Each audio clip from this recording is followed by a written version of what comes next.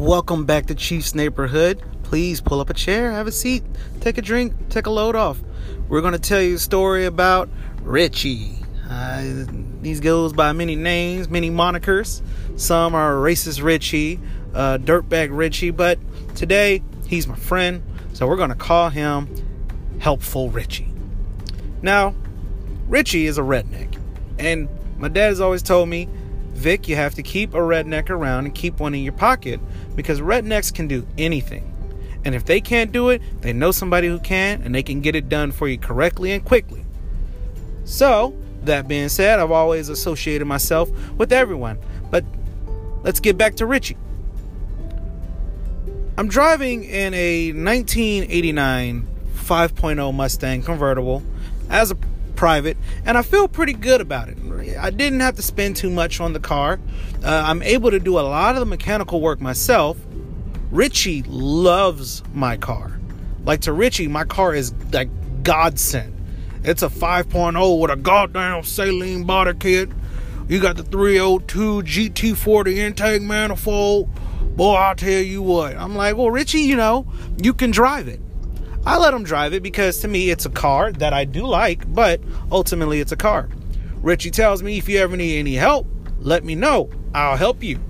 Thank you, Richie. I really appreciate it. Well, lo and behold, one day I go to start the car. I'm fucking stranded. Can't leave. End up having to walk to work. It's not a far walk, about a mile. So I had to walk to work. Richie pulls up and says, oh, where's the 5.0? And I'm like, it's down right now. Well, what's wrong with it? I was like, I think it's the fuel pump. Well, I'll bring that on over to my house. We'll change it out. I can help fix that for you. I'm like, well, shit, I appreciate you, Richie. Thank you. I'm able to start the 5.0. It's still sputtering, but I'm ultimately able to drive it to Richie's house. So we drive it to Richie's house. I pull into the driveway, and he tells me, this is a two-man job. So we're going to back the car on the jacks, and we're going to get this thing taken care of. So I'm like, yo, Richie, I really appreciate you because it's saving me a lot of money. What can I do for you? He was like, well, you go inside and you enjoy the food that my wife made, and you just relax while we put this thing together. I value our friendship. So I'm like, you know what, Racist Richie? You were helpful, Richie, today. Thank you, man. So Richie helps me out. We're there. We're putting everything together. We're almost to the point where we're about to drop the fuel tank. So I'm under one side. Richie's on the other side. And as I'm going to drop the fuel tank, I say, Richie, you ready? He's like, yeah, Tiny, let's do it. So I'm like, all right, Richie. 3, 2, 1. When we go to lower the fuel tank in unison, apparently Richie didn't remove the bolt. So on my side where I removed the bolt, he didn't remove his bolt. He just untied it or unfastened it. So whenever we went to lower it, his side snagged. All the fuel dumped on me. I'm like, oh. He's like, oh, my fault, Tiny. You just go inside and just catch a quick shower. Don't let that gasoline sit on you too long. So I'm like, all right, I'm going inside. I go inside and I see he has his 2 daughters. He also has a big, huge pit bull that he feeds like horse vitamins. Like, this thing is massive. So he was like, well, don't mind baby girl. She's a good dog. Baby girl is a good dog. So I'm like, all right, cool. He's like, just go inside, go get with the girls, and they're going to give you some shampoo and everything you need to get right. So I'm like, all right, thank you. I go get with the girls, and I'm like, hey, excuse me. Do you guys have any shampoo? Little girl looks at me and says, sure, come on.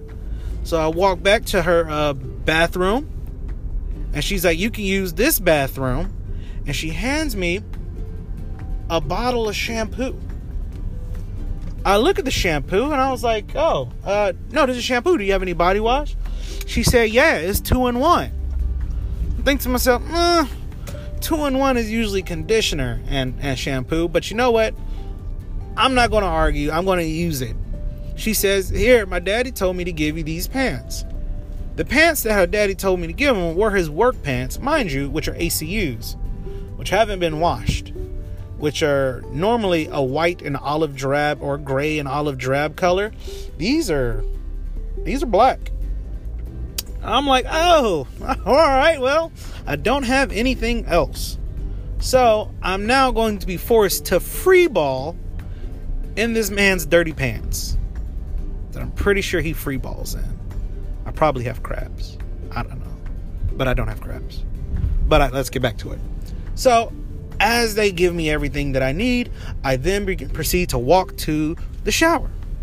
While walking to the shower, I notice baby girl, the big, huge pit bull, has left a massive pile of shit in the middle of the hallway. So I walk around the shit thinking to myself, oh, ugh, that's no good. I get in the bathroom and I start bathing. Well, as I'm in there showering and bathing and getting fresh, the door keeps opening and closing because the little girls are now trying to peek over at me. And I'm like, please no. Please don't do that.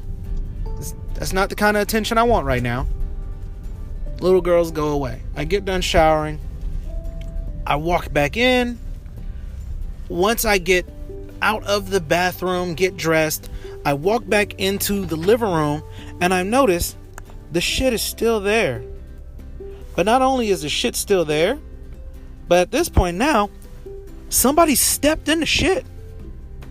So clearly you think, oh, well, someone stepped in the shit. That means they know the shit's there. They're going to go clean the shit. No, the shit's still there. It's just a smushed in pile of shit. And the little girl stepped in it barefoot. So clearly you think, oh, well, hopefully she went to go clean her foot off. This is a shitty situation. No! She was sitting on the couch with her feet folded with the shit still on the bottom of her feet.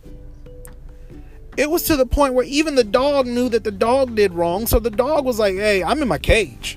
You don't got to tell me to go home. I'm in my cage. I'm just going to sit here until shit blows over. So now I've got to go back outside to continue to help Rich.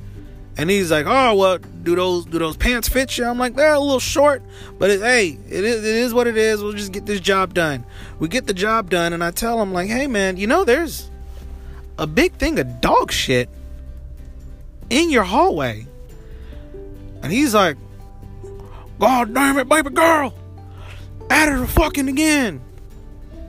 So I'm like, yeah, but worse than that, I think someone stepped in the dog shit. And he's like, well, you don't need to come inside. Your car's fixed. I suggest you go home. I look at him. He clenches his bottom lip. His face is turning very red.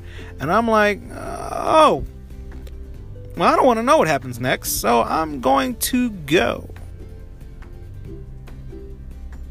In my car that he fixed. That's no longer broken. That's riding like a champion. That all he wanted was company. I didn't even pay him. I felt bad for not paying him. So when he called and asked me to go fishing with him and do stuff with him, I was like, well, sure. You're just a man who wants a little bit of company. I can give you that. No homo. Well, I guess I can't say no homo. That's not politically correct. But, in a non-homosexual way. He just wanted company.